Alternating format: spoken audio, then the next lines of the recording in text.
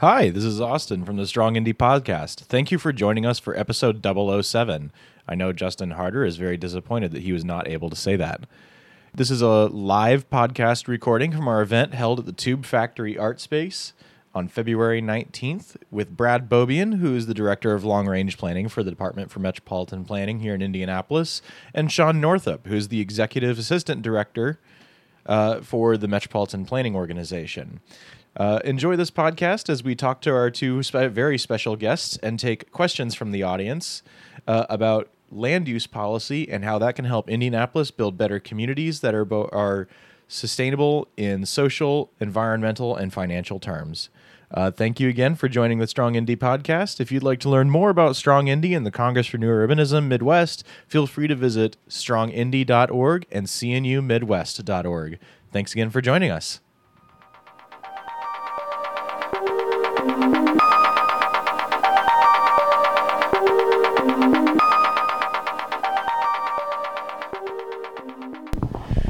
All right, so my name is Brad Beaubien. I am the Administrator for Long Range Planning for the Department of Metropolitan Development at the City of Indianapolis.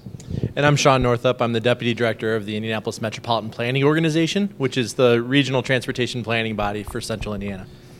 And so you'll notice I'm not Jessica Thorpe, who was originally going to be here. Jessica Thorpe has moved on to bigger and better things, and so I am substituting for her. Hold up, really close? Yeah.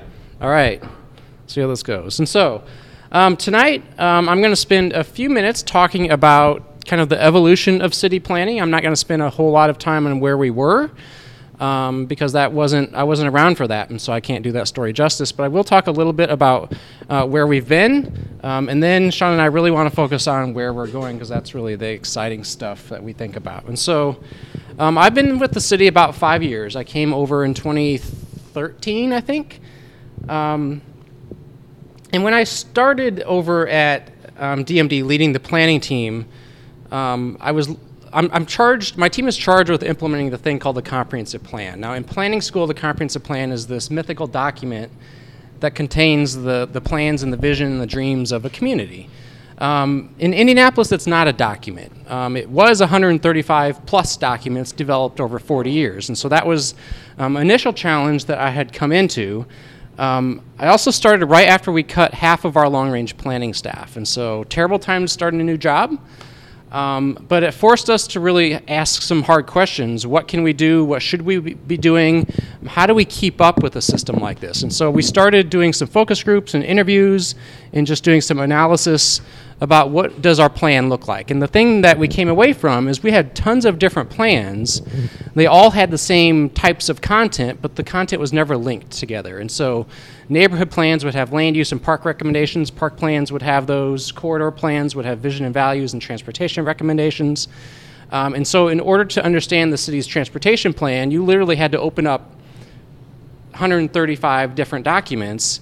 And sometimes they were from 1979, and other times they were from 2014. And so it was very hard to understand what the city's policy and plans were.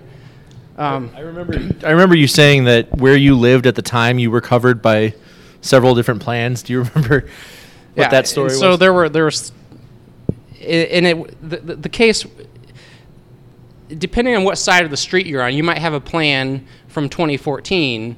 The others, your neighbors across the street would have a plan from 1979, and those are the plans that the city zoning staff are using to make recommendations. And so, in 1979, we didn't have things like these, and there's just so much evolution that has happened in society and our city that our plans were not reflecting. And so that was kind of the challenge that we came in with, of how do we resolve that. And so that kind of came to where we're at. And so I've spent a lot of time making this animated PowerPoint, and so I like to use it as much as I can. But the idea was that we probably shouldn't be maintaining 135, 150 different documents that all have the same types of content. We should probably take out those system content and put them in system plans. And so instead of having 135 chapters for transportation, we bring all those into a single plan. The same with land use, the same with parks, those types of things. And so the idea was that we have these 6 or 7 different master plans that talk to each other. And so that blue gear in the middle isn't really a thing, it's just an idea. That when any one of these master gears gets updated, it probably has implications for the others. And so as a city, we can probably maintain 6 or 7 master plans better than we can maintain 135 different geographical plans. And so that was the concept. And over the past 5 years, we've actually updated all of these. And so with the exception of resiliency, and so that is Thrive Indianapolis, that goes up for adoption on Thursday, as Austin mentioned. And so it's pretty exciting that we've been able to make these big moves. Now, the master gear there at the top, called Vision and Values, that's the thing called the Bicentennial Agenda. So that was a kind of the poster child that came out of our Plan 2020 effort. The yearbook. The yearbook. And so it resembles a yearbook. You can blame me for that yearbook look. But the Bicentennial Agenda was the vision and values piece. And so that's the overarching kind of where the city wants to go. There's lots of aspects of that, dealing with people in place. But for your interest, the big idea that really came out of that about the future of Indianapolis and Marion County is that we are a city of villages connected by trails, transit, and waterways. And so we started thinking about what is a village, and we've got maybe 6 villages today. And so you think of Irvington and Broad Ripple, places like that. We've got emerging villages, such as Garfield Park here. And we also have legacy small towns scattered around the city, Wanamaker, down in Franklin Township, places like that would have had their own mayor fighting for them and championing for them had it not been for Unigov when we consolidated the city and county decades ago. And so we've got all those special places that have these urban bones. And the idea is that those are the places where we might concentrate investment, we concentrate density. Those are the places that bring the single-family neighborhoods that surround them some value and some meaning. And so that was kind of a big policy statement about the future of our city is really that. It's not necessarily the seas of subdivisions that we had been focused on previously to that. Now, moving into land use, our old land use system, before we updated it last year, our land use system had something like 250 different classification systems in it. And so that's challenging to administer, that's challenging for us to administer, but it's certainly challenging for neighborhood residents who don't deal with this stuff every day to administer. Another aspect of it was very discrete.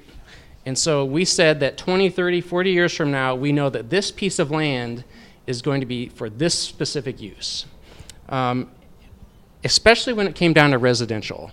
A lot of our residential neighborhoods were carved into very limited density thresholds. And so in this case, this is an old plan for the Near East Side called the Highland Brookside Plan. Most of that neighborhood was recommended for 2 to 5 dwelling units per acre. That's not the neighborhood that exists today there. That neighborhood has never existed, but that's what the plan recommended. And so if you wanted to rebuild the neighborhood that was there, it actually doesn't meet the plan. You'd have to rebuild it, half the house is half as dense as it was.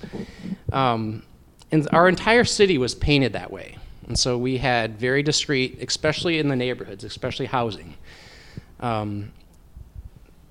That in some areas created areas of a lot of wealth.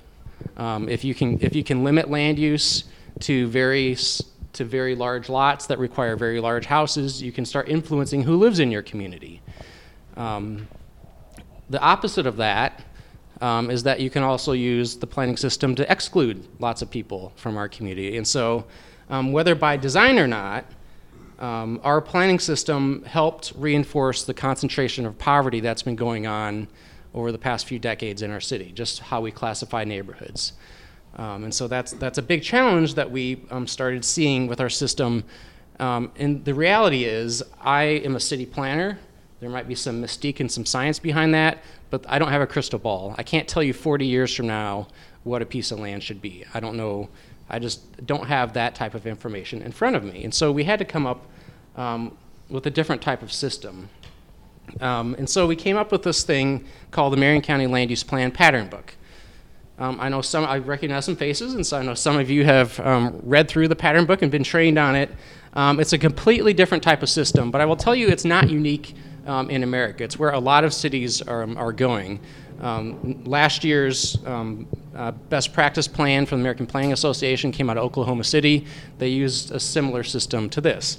And instead of saying this specific property is going to be a house between 2 and 5 units per acre, we say, no, this area is going to be a neighborhood.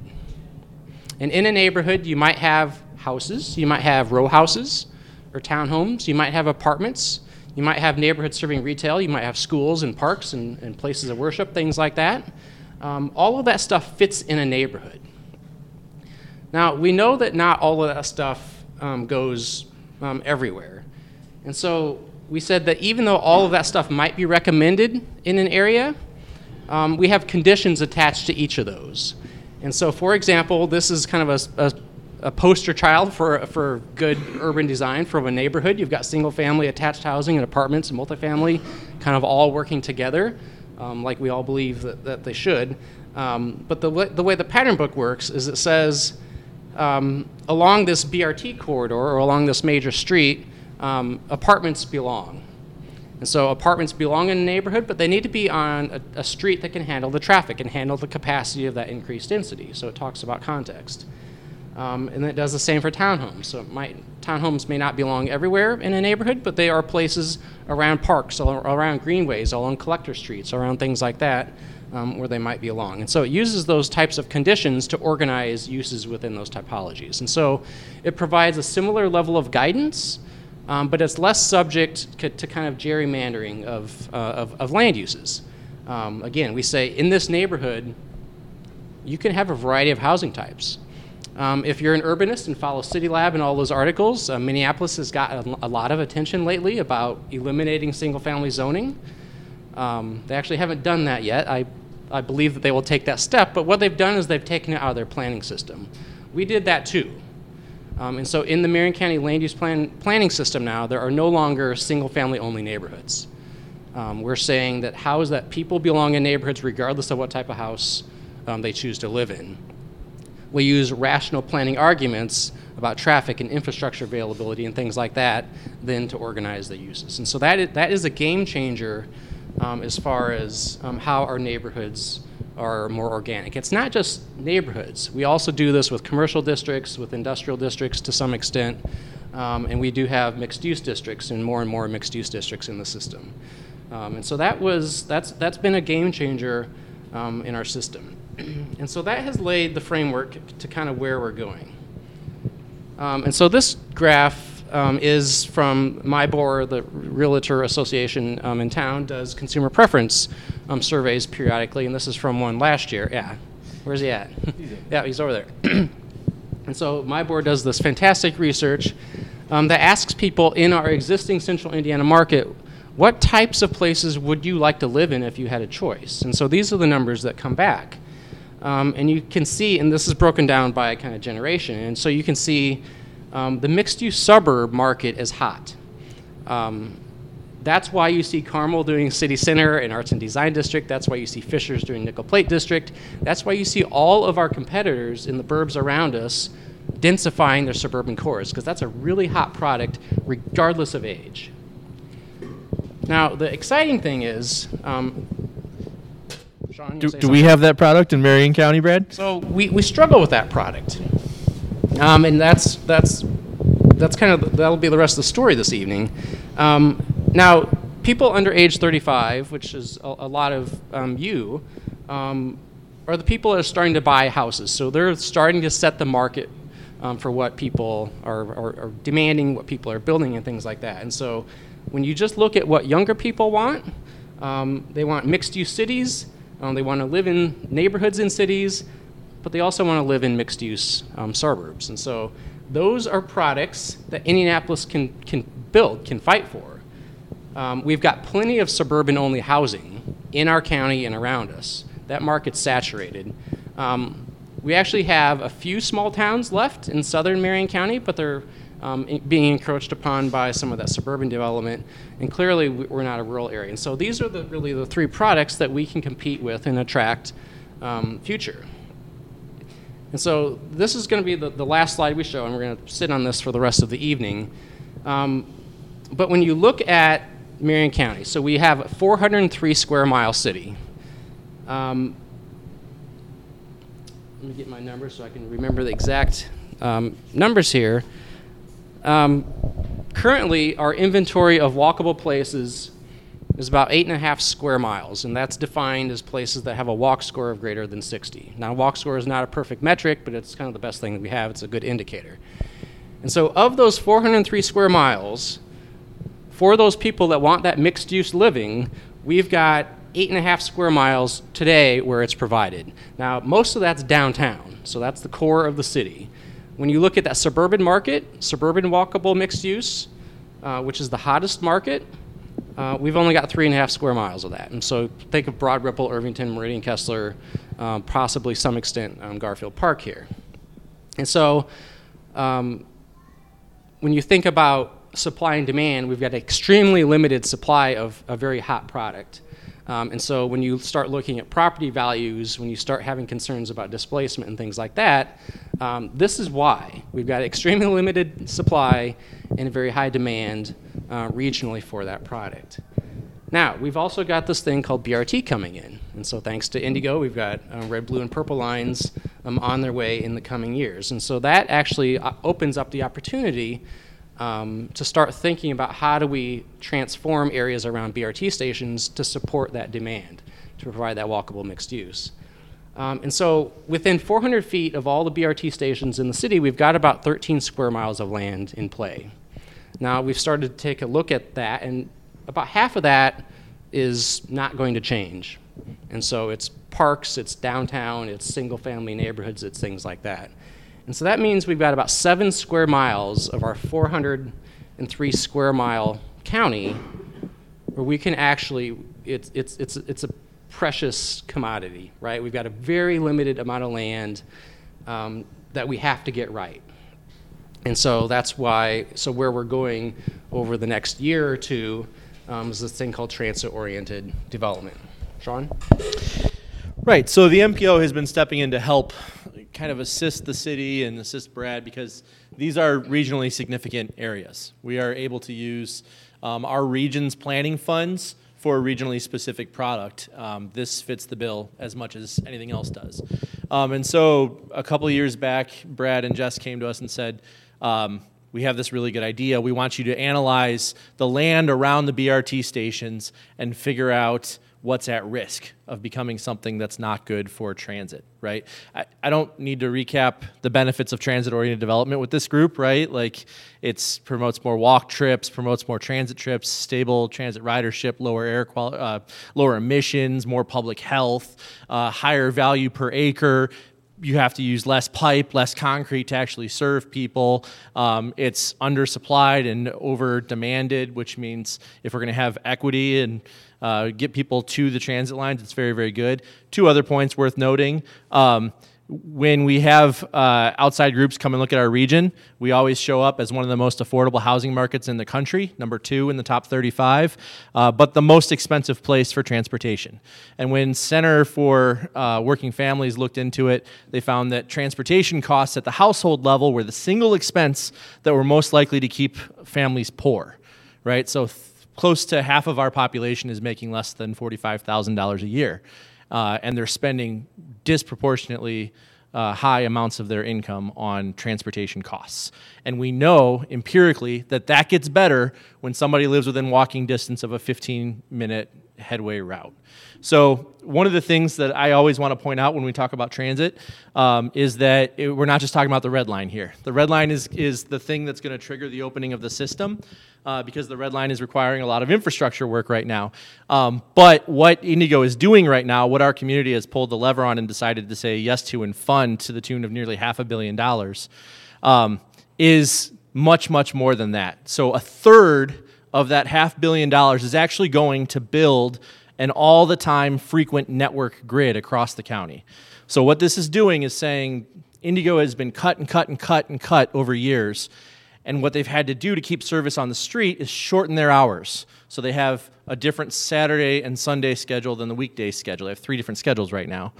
And they've cut transit routes in the evening and on weekends. And so as the service gets worse, fewer people decide to use it because people are more or less rational actors making decisions based on what's available to them. And so people are using it less and less. The people who are left using it, 78% of Indigo riders, are people who have no other viable alternative to get to work. Most transit trips are work trips. Now, what's really insidious about that is the people who are taking it to get to work, more often than not, are a part of the service sector. Service sector employs roughly half of the workers in Marion County.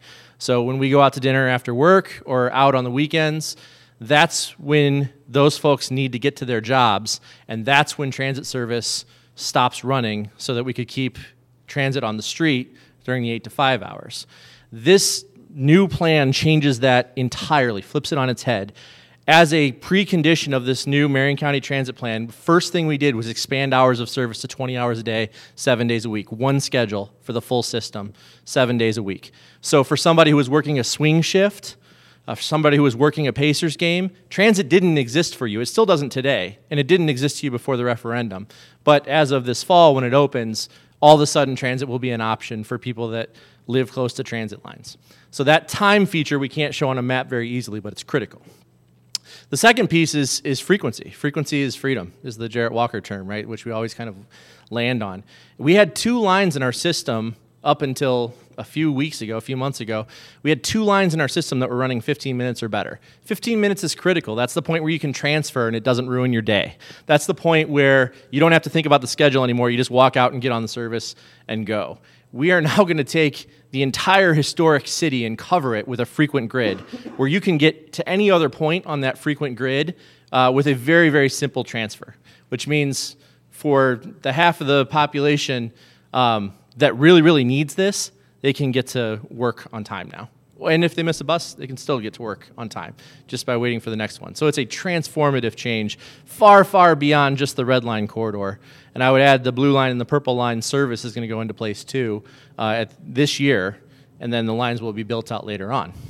So all that being said, we wanted to look and see what was at risk of not contributing to this kind of whole connected walkable story. And so we started looking at the zoning code and said, okay, what zoning classifications allow things that don't contribute, like gas stations and self-storage facilities, things where people can't do things and walk and be people, things where you have to be in a car. It's designed for you to be in a car.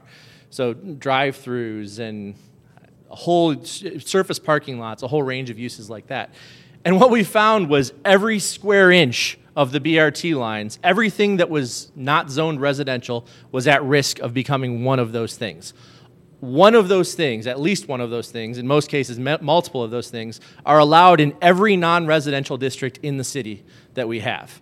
So if you have a BRT stop, we allow a gas station there, or we allow self-storage facility, right? Because people are moving, empty nesters are moving back to downtown but not getting rid of their stuff. So we have massive demand for self-storage in Marion County, and more often than not, they're going on these BRT corridors because, another insidious thing, these BRT corridors, which in almost all cases used to be streetcar corridors and centers of community, for the last 50 years, as we've been experimenting with auto-oriented planning, have become back of house. They've become the edge of every community that we've just kind of neglected. We've treated it as infrastructure and sewer, and that's where we put all the undesirable car-oriented stuff.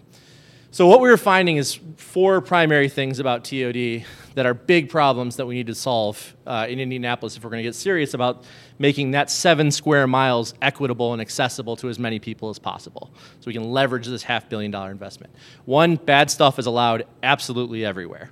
Every BRT stop, all 100 stops, bad stuff's allowed. Number 2, good stuff isn't allowed. In fact, it's really, really hard to do good stuff. If you want to put parking behind or build taller or build at a higher density or build to the street with a deeper sidewalk setback or build with certain architectural characteristics, that's going to cost you a year or 2 years of holding cost on a project. We've seen it happen again and again and again in projects in Broad Ripple and downtown where it's tough to get those things approved. Downtown, which is the best zoning district we have right now. Third, we have very, very limited supply. So every time we lose a 1 acre site to a used car lot on East Washington Street, as happened, or a half acre site to a gas station, as has happened twice on the Blue Line in the last year. it really eats away at that 7 square miles. I guarantee you it's less than 7 square miles since we did this math just a couple of months ago. It's now less than 7 square miles. And we're going to have to wait for those properties to turn over, and that's going to be several real estate cycles for sure. And then the last point is that this is an invisible problem. This is something that unless you're watching land use policy at the city level or watching individual property owners or watching the TOD areas, you just don't see this. This is a very tough thing to get people's attention kind of focused on. And so we're working together with the city, with Brad's team, and with Indigo. And Indigo and the city just went in jointly and got a $400,000 grant from the Federal Transit Administration to help address this issue. And we're all partnering on it to try and figure out what the right next steps are. We're taking a whole bunch of steps to address it right now. We're going to send the current planning team, which is the team that approves or recommends approval or denial of zoning variances. We're going to send them to other cities that have done this. Usually when other cities pass a referendum like we did, they go ahead and redo the entire zoning ordinance to account for the BRT lines. That didn't happen here. We made changes through Indy rezone to the ordinance, but not actual changes on the map. And so that's one of the fundamental problems we have, is that we've got these mixed-use districts that were designed for TOD, MU3 and MU4, that we have to somehow unlock and get onto the map, make available to people to even ask to get them on the map. Right now, that's not even an option for most property owners to come and do that. So that's pretty central to what we're talking about. We're finding that there's a large business case to be made here, a large equitability case, and so we're going to be kind of coordinating all of those parties to figure out the logical next steps. That's all I have. Happy to take questions unless you have. Yeah, this is a fireside chat, so let's chat. Yeah, absolutely. So here's what I want to do. I'm going to kick off the question and answer session, and I already see at least one hand come up. But what I want each person who asks a question to do, you don't have to do this, but I want you to name your favorite street in Indianapolis. What is your favorite? What do you love about it? So my favorite street is Georgia Street in downtown. I love how that was redone, and I love how pedestrian-friendly it is. There's a lot of work to be done with it from a activity level on the sides of structures, but overall, I think it's a very pleasant experience. But one thing that was mentioned earlier in the presentation was a city of villages and a city of neighborhoods. Indy once had a lot of that. We had a lot more than the 5 or 6 neighborhoods that have really these walkable village centers now: Fountain Square, Garfield Park, Broad Ripple, Meridian, Kessler. And you can still see the remnant, I hate saying shells, but that's the best word I can think of for it at the moment, in places like at Central and 30th, I believe. And there's also Station Street out on the east side. There are a lot of these places. So how can we, through this land use plan and through other methods, kind of bring these neighborhoods and walkable centers back to life, so that way the people who live in these neighborhoods have access to their essential needs within walking distance? Can I add to that, and then you can answer that question? Sure. So I think another kind of Jarrett thought that I like to hang on to. So Jarrett Walker is, who I learned a lot of transit planning from. But all cities are oriented to some transportation, right? So society kind of builds itself around ports or railroad junctions or highway junctions. It just so happens that most of the inner city infrastructure, the neighborhood walkable community infrastructure that we love, built up around transit, right? And so in Indianapolis, a lot of those places that are shells or that are vibrant today were part of the interurban network and aren't really there by chance. And in fact, many of these neighborhoods actually function best when they're catering to people on foot or bikes or scooters, because it's much easier to design to the human scale when you're designing for a person and a small thing than you are a person and a 2-ton thing. So I just wanted to point out that inner city infrastructure that we love grew this way, and transit is a major stimulus to neighborhoods. We know from many places. And so, as far as how do we rebuild or build village centers? we've got a couple programs going on right now. So Great Places 2020 is a collective impact partnership the city's a part of. It's really led by Local Initiative Support Corporation, LISC, and that is all about either rebuilding or building new urban villages that support the single-family neighborhoods around them. And so that's going on the city's side. We have Lift Indy, and so that's a program that we're now in our second round, where we're concentrating lots of our federal community development dollars that we have in a single place. And so the first place that we concentrated in on was 16 Monon, and so 16 in the Monon area. And the second place is the Old South Side, so kind of just up the street a little bit from here. And so those are all efforts to really concentrate resources into building places, not simply building affordable housing or just not simply building economic development opportunities for families, but putting that all together. And so those are a couple places. Now, all of those are really in the traditional core of the city. Indianapolis, Marion County has really not had to face what to do with the suburbs that are within our boundary until fairly recently. And so that's why you look at across our borders and you look at Carmel and Fishers and to some extent Brownsburg is starting to play this way, Greenwood south of us certainly. They are all starting to they're seeing these same numbers, and they're seeing that the way that you revitalize suburbs is by providing that urban core that provides that anchor, that amenity that gives value to the single family neighborhoods around it. That is something that we are just starting to play with. And so we have, yesterday we also kicked off the Castleton revitalization plan. And so Castleton is one of those places that has not hit bottom. It's still got a pretty stable market, but you can certainly see as you drive through there are signs of decay. And so rather than wait for it to bottom out, we're really trying to get in there to think about what does it mean when you have 82nd Street connecting our focus on the White River with the Nickel Plate Trail that our partners to the north are really spearheading. And so what does that look like? When you've got REI and Gander Mountain and the bike shop and all these kind of outdoor facilities, recreation facilities, next to those great amenities. Castleton used to be a small town. If you look at some of the early maps of Marion County, Castleton would have had its own mayor.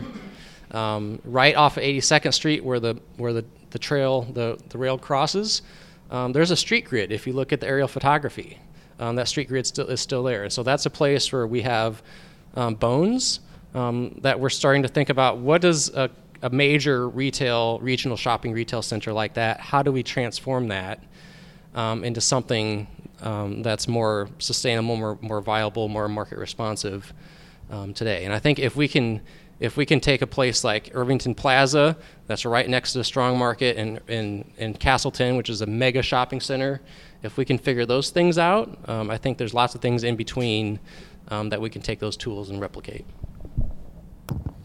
Awesome. Thank you very much. And I saw your hand come up, so you can come in here and tell us your favorite street and your question. I guess I'm going to say my favorite street is probably Bona Avenue in Irvington. I just love the houses and the small stores that are there because that was probably the historic downtown of Irvington back in the day, and it's nice to see that come back. I guess my question I have is, and I guess I should probably describe this for the podcast audience that'd be listening, looking at your chart on Marion County of not walkable or near transit-oriented development is, let's round it to about 380 square miles.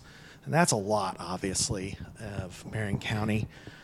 In the future, obviously the red line, the blue line, and the purple line are going to be the current BRT systems for the near future, but I'm going to assume that the system is going to eventually expand. There may be other BRT lines in the future that are just maybe dreams presently, but do you think that as other lines eventually get developed, that it could help expand or shrink that area of non-walkable or non-TOD so that it can be more of an urban core, mixed-use development that would help with the desirable market aspects that people are looking for? Oh, certainly. And so, that gold area of TOD area, the more stations we have, the bigger that gets.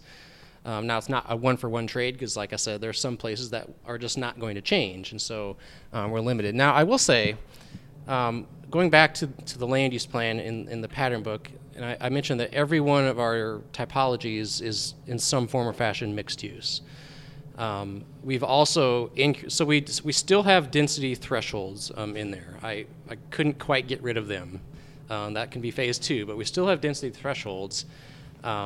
So even in the areas that fall within this blue not walkable or TOD currently, our plan at least enables a greater mix of uses, a greater mix of housing types to happen, which is the necessary ingredient to bring transit. And so transit isn't going to go to these areas without that mix of land uses. Sean will say that transit's a market enhancer, not a market maker.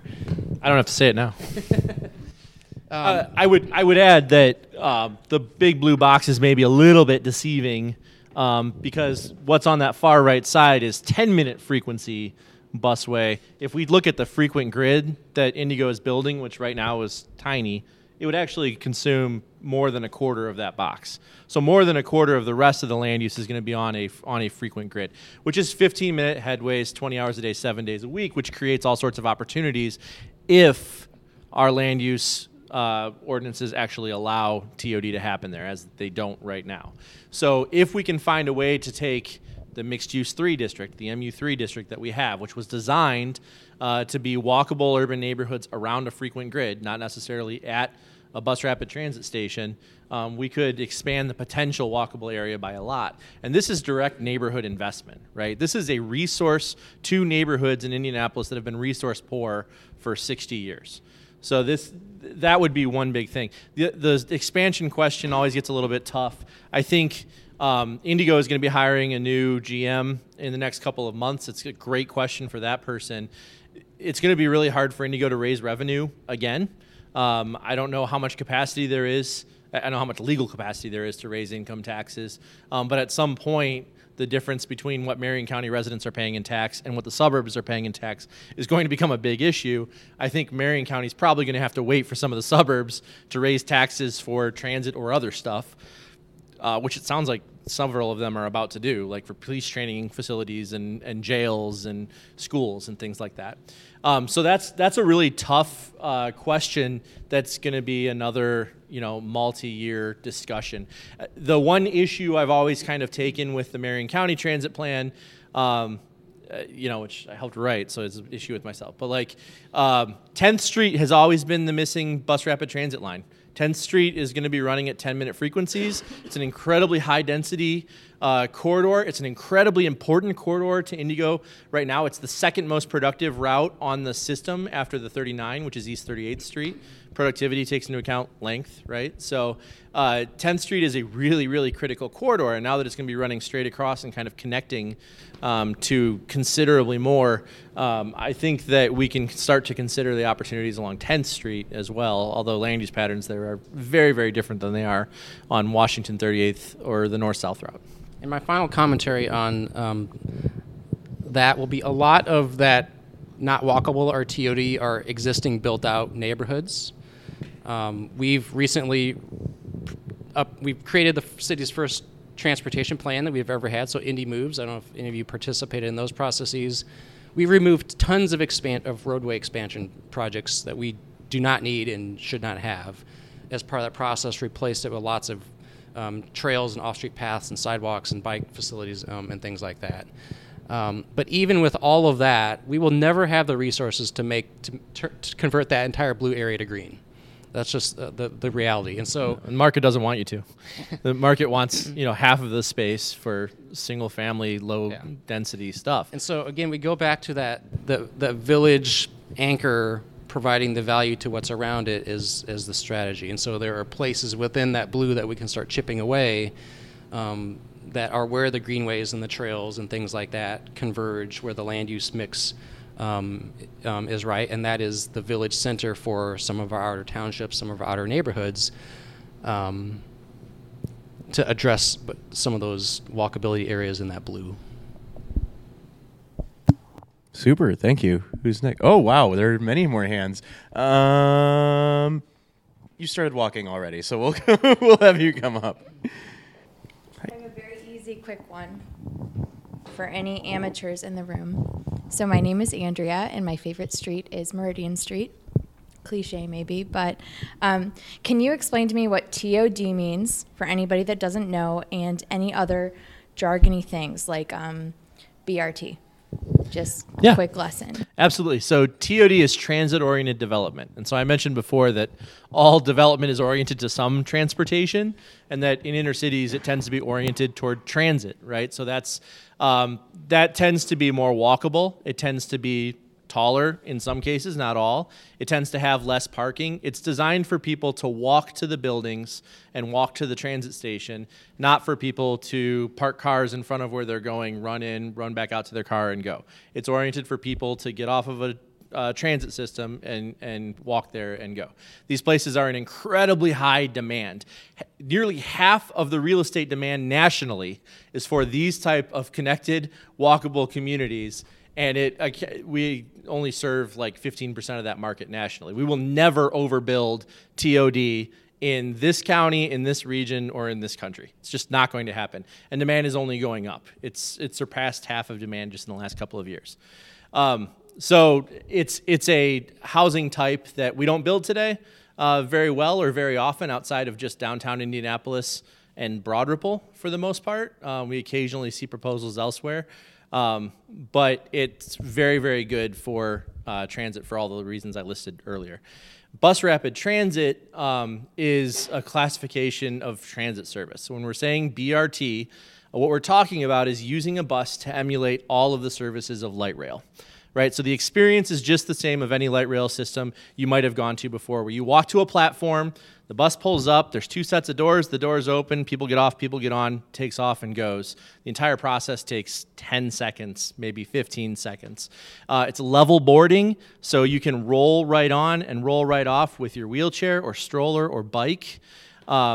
It has a fare collection service ahead of time so that you pay at the station at a kiosk, or you have a pass and there are fare inspectors on board who will check it. In our case, it has transit signal priority, and where necessary, it runs in a dedicated lane so it doesn't get stuck in traffic, which is a really critical piece to making sure that that vehicle shows up on time and runs a regular schedule. The more you can separate transit from traffic, the more reliable it's going to be, the faster it's going to be, the more people are going to use it. The more you can make with a bus, you can emulate all of the characteristics of light rail service, the more money you save, right? So the red line is going to cost us $97.5 million, all in, contingency included. And that's going to go, 13 and a half miles through the city and run at 10-minute headways. Past 1 in 5 employees in the region are within walking distance of the red line. And in Detroit, they just built a streetcar line downtown at a price of $150 million for 2.5 miles that runs in mixed traffic and stops when there's a traffic jam on Woodward. So we're getting considerably more bang for our buck. I often joke that the state legislature did us a huge favor by banning light rail for this go-around because the income tax that we were allowed to go for in the referendum was not enough to build out the bus network that I described earlier that was critical to this plan working and all of the rapid service that we need to have to support development and the high-density corridors that we already have in our city. So there's the primer, BRT and TOD. Awesome, thank you. You can come up next. I promise I'll get to you. My name's Beth. My favorite street is Lincoln Street off of East. So if you're out there, you'll see people on their front porches, but there's also a coffee house and a school and a park, and it's just glorious. My question, though, is what factors go into creating the walk score? And then second half of that is what can I, in my neighborhood, be doing to help increase that walk score? Nice. Open a bunch of shops. Yeah, so walk score doesn't actually necessarily know walking infrastructure. So it's taking data sets like Google Maps, It uses things like street crossings, and so how small the grid is, how easy Shorter it is. blocks are more walkable, Shorter right? blocks are more walkable. that's- So the more crossings you have, the better. And you need places to walk to, and so those are shops and businesses and parks and libraries and things like that. It should be called proximity score, right? Because it measures from a given point how many things you can walk to. They've revised it lately. They have what's called Street Smart Walk Score, which takes into account the grid and the presence of some trails that show up on Google Maps, but not much else. So if you really want to improve your score, you need to open restaurants and libraries and hair salons and things like that close to where you live. Or, when we moved to Indianapolis, I think a lot of people that have moved to Indianapolis have had this experience of like, where do I want to live? Do I want to live downtown? Do I want to live on the Near East Side? Do I want to live in Irvington, Broad Ripple, or do I want to live on the West Side, right? And so like, we didn't look at the South Side. I'm sorry. We had lived in Greenwood. We didn't want to do it again. And so we had this kind of similar conversation to what a lot of people have who want to live in urban Indianapolis of which of those places do we want to go. Well, a bunch of people, myself included, and a majority of the market, according to the MyBor survey, are deciding based on where those services are, right? So a high walk score is a good indicator of people are going to want to live there because they want to live close to those services. And it's why I live within walking distance of a gym and 3 grocery stores in Broad Ripple. Yeah, and so I mentioned that walk score is imperfect. Lots of those indicator scores, park score, even the definition of food deserts, are really biased towards the bigger cities, the bigger metro areas where there's assumptions like if there's stuff to walk to, that there's sidewalks to walk to them. But it is the best sort of score that we have, certainly to compare neighborhood to neighborhood and metro to metro. But improving your walk score doesn't necessarily make your neighborhood more walkable. It's funny. It's one of those chicken or the egg things. If you want to make your community more walkable, trails and sidewalks and connected bikeways and things like that are a better use of time, but won't affect your walk score very much. All right. Yes. So my name is Danielle, and my favorite street is actually East 10th Street because that's the neighborhood that I serve. I'm an AmeriCorps Vista member with the Indy East Promise Zone. But my question is, what are some things that we can do or are happening in order to mitigate some of the people that have mindsets like NIMBY mindsets, or not in my backyard to avoid the jargon, the people that really are opposed to having these stops near their homes that can kind of prevent or deter expanding these opportunities in their neighborhood? So every city in the nation, in the world, has NIMBYs. It's just a fact of the fact of who we are. And so the secret in planning, and this may not be a secret, but it's this way in politics too, but we respond to who we hear from. And so typically, what you might call NIMBYs are better organized. They might have more resources. They have more time. They have relationships with city county councilors or other people, politically elected officials. The only way to counter that, and we've facts only go so far, right? And so in my mind, we have, and this is why I love groups like Strong Indy. Some of you participated in a program of ours called the People's Planning Academy, which was an attempt to grow some initial grassroots leaders, but we need additional voices in the process. And so that's participating in planning processes that I run, that we're going to be running for TOD, but that's also showing up at zoning cases and zoning hearings, and in some cases when it reaches things like the city county council, when ordinances and issues come up there, those elected officials need to hear voices other than the NIMBYs. And so, the YIMBY movement, we need YIMBYs to kind of counter out the NIMBYs. And that's... We just need a more representative public dialogue, right? So, we looked at the vote results from the transit referendum, and the strongest support for the transit referendum was on North College Avenue, where all of the opposition came from, right? And so it's our system is set up for squeaky wheel gets the grease, and so we are not going to advocate. We are public employees. We can get up here and share data and best practices and silly things like peer-reviewed studies, but the course of action that we will take depends on the public dialogue that happens at the city level when these cases come to the city, or not, right? In cases like where a gas station is just allowed to happen, that never comes to the city. There's no opportunity to stop that or speak up. I try to not be dismissive of NIMBYs offhand because they have sometimes, or at least to them, what feel like very legitimate concerns about privacy and about traffic and about parking. Like those are kind of the holy triumvirate, the unholy triumvirate of like new development. Of like you're going to generate more traffic because there's going to be more people coming here. You're going to have a parking problem because more people want to get here, and we already have a parking problem. And if it's going to be a tall building next to my single-family house, then like you're going to be looking into my backyard, and I don't want that. I bought this house to not be around a tall building. So, those are, you can't just dismiss those concerns. Designers have to adjust for them all the time, and developers have to adjust for them all the time. So I think that's a worthwhile conversation. Now, to the extent that it stops development entirely from happening, I think the pendulum has probably swung too far. We literally just need a more balanced dialogue, a more representative dialogue. And if you're really passionate against a project, you're much more likely to show up and speak than if you're really passionate in favor of it or if you don't know about it. So just pay attention and be a part of the conversation, I think is the call. So my name is Brian, and I would probably say Virginia Avenue is one of my favorite streets. So, Sean, I want to pick up on what you had talked about earlier. If you proposed a solution that I missed, I apologize. But you talked about how some of these lots that are adjacent to BRT, like the red line, for instance, that's coming, nothing is set up currently to prevent really bad development from happening there. Correct. In our current system. So what's the proposed solution there, especially as this is getting ready to come online very soon? And then what can neighbors do to help make sure that quality development's going in those places?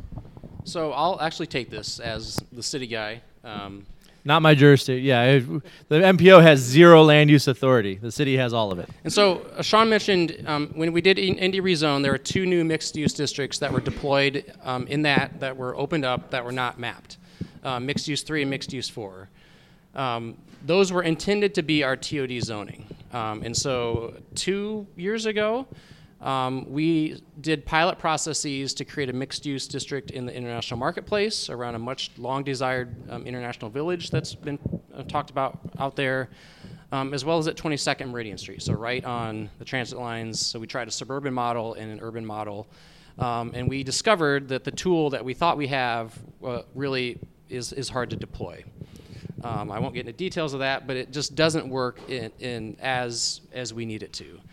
And so knowing that, we're regrouping. And so there's a couple ideas that we're tossing around, but the key things that we know we need to do, and we've got a sense of urgency. Again, that 7 square miles, to Sean's point, we're eroding that every day.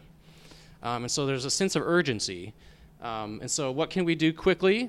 The first thing we have to do is remove bad uses, non-contributing TOD uses. And so if at least we do that, we're half the way there. At least we are not squandering, generations of opportunity to take advantage of that precious 7 square miles. And so how you do that, in our current zoning code, we have what we call use-specific standards, but there are certain land uses out there that we have buffer distances. And so a methadone clinic, for example. Every neighborhood loves to have methadone clinics in their heart, right? No, so we have like a 1,000-foot buffer between a residential or a school district and a methadone clinic. And so we might imagine that perhaps we have buffers around some of these kind of the worst offenders as far as inhibiting TOD. That's one option that could work. And that doesn't involve a map change. That's just a text change with the ordinance, right? We have precedents in the downtown area for overlays. And so downtown we do have design guidelines, and that's through a zoning overlay. And so there's your base zoning district, and there's something on top of it that provides additional guidance. And so that might be something that works. It could be that we revisit the MU3 or the MU4 or something in between and revisit those. And perhaps there's ways to open that up. One of the challenges with the MU3 and 4 as designed was that the city had to lead the rezoning. And so they had to be multi-property areas, 20 to 40 acres of land that the city actually had to rezone. We just do not have that history. And so the idea that we would take 65 people's properties and rezone potentially against their desires is just not something that's a reality here. And so maybe there's a way, though, to unlock that mixed use 3 so someone could ask for that rezoning themselves, and rather than having the city impose that on them. And so we know that we at least have to remove bad uses. Second, we want to encourage good supporting uses. And then beyond that, we know that we've got parking requirement challenges. Indy Rezone did introduce parking maximums in some areas, and that's probably something that we need to look at for TOD. And then once you get down below parking, then you start getting into design guidelines and some things like that. But if we can take out somehow, some way, the bad uses, add the good uses, we will go a long way in protecting what's left of that 7 square miles. So what can you do? Just be a part of that process. That's a public process. It's those changes, everything that he just mentioned is going to have to go through City County Council. So be a part of the dialogue. It's a very generic call to action that I feel very comfortable making. Just make your voice heard. Yes, you have an additional question. Hi, so my name is still Danielle, and my favorite street is still East 10th Street. But speaking about parking, is there any plans to have parking for people that don't live within walking distance of a BRT route that is going to be developed? Nope. Yep. Nope. So there's the BRT lines are taking up a very little precious bit of land, and we're not going to devote huge swaths to park and ride. Park and ride is being replaced almost everywhere it was built in the 1970s by development. So our efforts can better be spent building the most valuable land in the city to higher density, higher value stuff than parking. There's opportunities to park around BRT. There's underutilized garages. There's street parking. There's surface parking everywhere, and more being built. So there's going to be plenty of opportunities to park and ride informally. Great. How many people still have questions? We'll probably have to make this the last question of the night. I want to be respectful to Big Car's time, so. He's been here the whole time. He's got a show laid up to the party. I just had a question about Hallville, that area right there in near west side downtown, with 16 Tech coming into the area. What is your guys' predictions for the development in that area versus what has historically been the issues that, underprivileged, high crime type of situation? Hallville's a tough one, right? So Brad makes fun of me about transit's a market enhancer, not a market maker, right? Hallville's going to get a lot of transit service. West 10th Street, West Washington Street, Indiana Avenue to 16th are all going to be frequent lines. 15 minutes or better, 20 hours a day, 7 days a week. So there's going to be a lot of transit service placed in that area, a lot more east-west than north-south, unfortunately. But that's just kind of the way the cookie crumbled. We had limited resources. I will say that when the red line goes in on the north side, we don't need to worry about a lot of non-contributing development going in along the red line because it's the strongest market in the entire region, right? And so property owners and developers value that land more highly and already have options along the property to build higher density, more walkable stuff in that one corridor. It's everywhere else on the network that I'm most concerned about. And Hawville's not really on the frequent network to the extent that it's off of Washington Street. It's not really on the BRT network, I'm sorry. It is on the frequent grid, though. So there's an opportunity to leverage transit to do something. Is this enough to be transformative for Hawville? I don't know. 16 Tech is a big X factor. So I read your question as a gentrification question. Is that accurate? The topic of gentrification and displacement is probably an entirely other panel, and so I will try to answer as concise and eloquently as I can. We do have concerns about places like Hawville, about places like Riverside, because of the amount of economic activity that's proposed. The same for the valley around the GM stamping plant. So those traditionally working class neighborhoods, in some cases traditionally African American neighborhoods. There's a lot of development pressure, and there's only so much a city government can do to control that. We have traditional tools, and so we have local as well as federal community development dollars that we can pump in to neighborhoods to preserve affordability. The challenge is there's timelines attached to that, and so those affordability periods burn off, and that's federal guidelines, not ours. The state has preempted what's called inclusive zoning, and so we cannot say if you build this new development, you have to set aside a certain percentage of that for affordability. The state has said across Indiana you cannot do that, and so we don't have that tool. What we do have related to that, though, is where we have money in the game, and so that could be in the form of tax increment financing. That could be in the form of our federal dollars. While we can't condition a zoning approval based on affordability, we can make that choice that if we're going to invest public dollars, there has to be public benefit coming out of it. And we have done that in more recent cases. And so Mayor Hogsett has really made the priority that if the public dollars are going to go in there, there has to be some sort of public benefit. And sometimes that's affordable housing, sometimes that's increased design or public amenities like parks and some things like that. And so that is one tool where but our tools are really limited to the money that we have in the game. We can't use zoning controls to do that. Now, if you think about Meridian Kessler, if you think about Meridian Street, so I forget whose street was, Andrea's favorite street is Meridian Street. So Meridian Street is where all the millionaires of the day lived, right? And probably still do, right?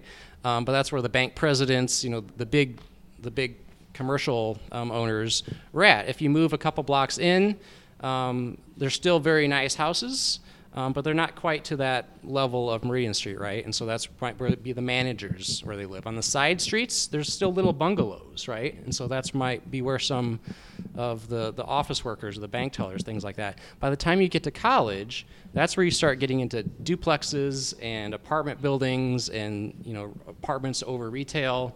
Within that single neighborhood, you had an incredible diversity of incomes.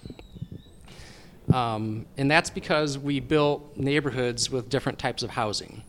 And so going back to the land use plan, the fact that we are allowing different types of housing to coexist is one way that we can hope. We can't guarantee it, but we've certainly, from policy level, we've unlocked the ability to have more affordable townhomes next to maybe some more expensive single-family homes. And so that's just a couple tools that we have. But I will say this is important to us. This is important to me personally. I've got a whole other presentation about the history of racial planning in our city. Race and income are so intricately linked in America, but especially here in our city, that we have to figure this out. And it's hard when we don't have that zoning tool. A lot of states have used that zoning tool to lock down that affordability. And so we continue to explore the tools that we have. And so that's money in the game, that's making sure we don't discriminate by housing type. Yeah. Well, thank you very much. So in the respective times, that's going to be the last question that we take this evening. Let's give Brad and Sean a round of applause for them being here tonight. And let's give an additional round of applause to Jim Walker and Big Car for being so generous to host us this evening. So thank you all very much for coming. Continue to follow us on social media. If you have any additional questions, feel free to reach out. Thank you again. Have a great night.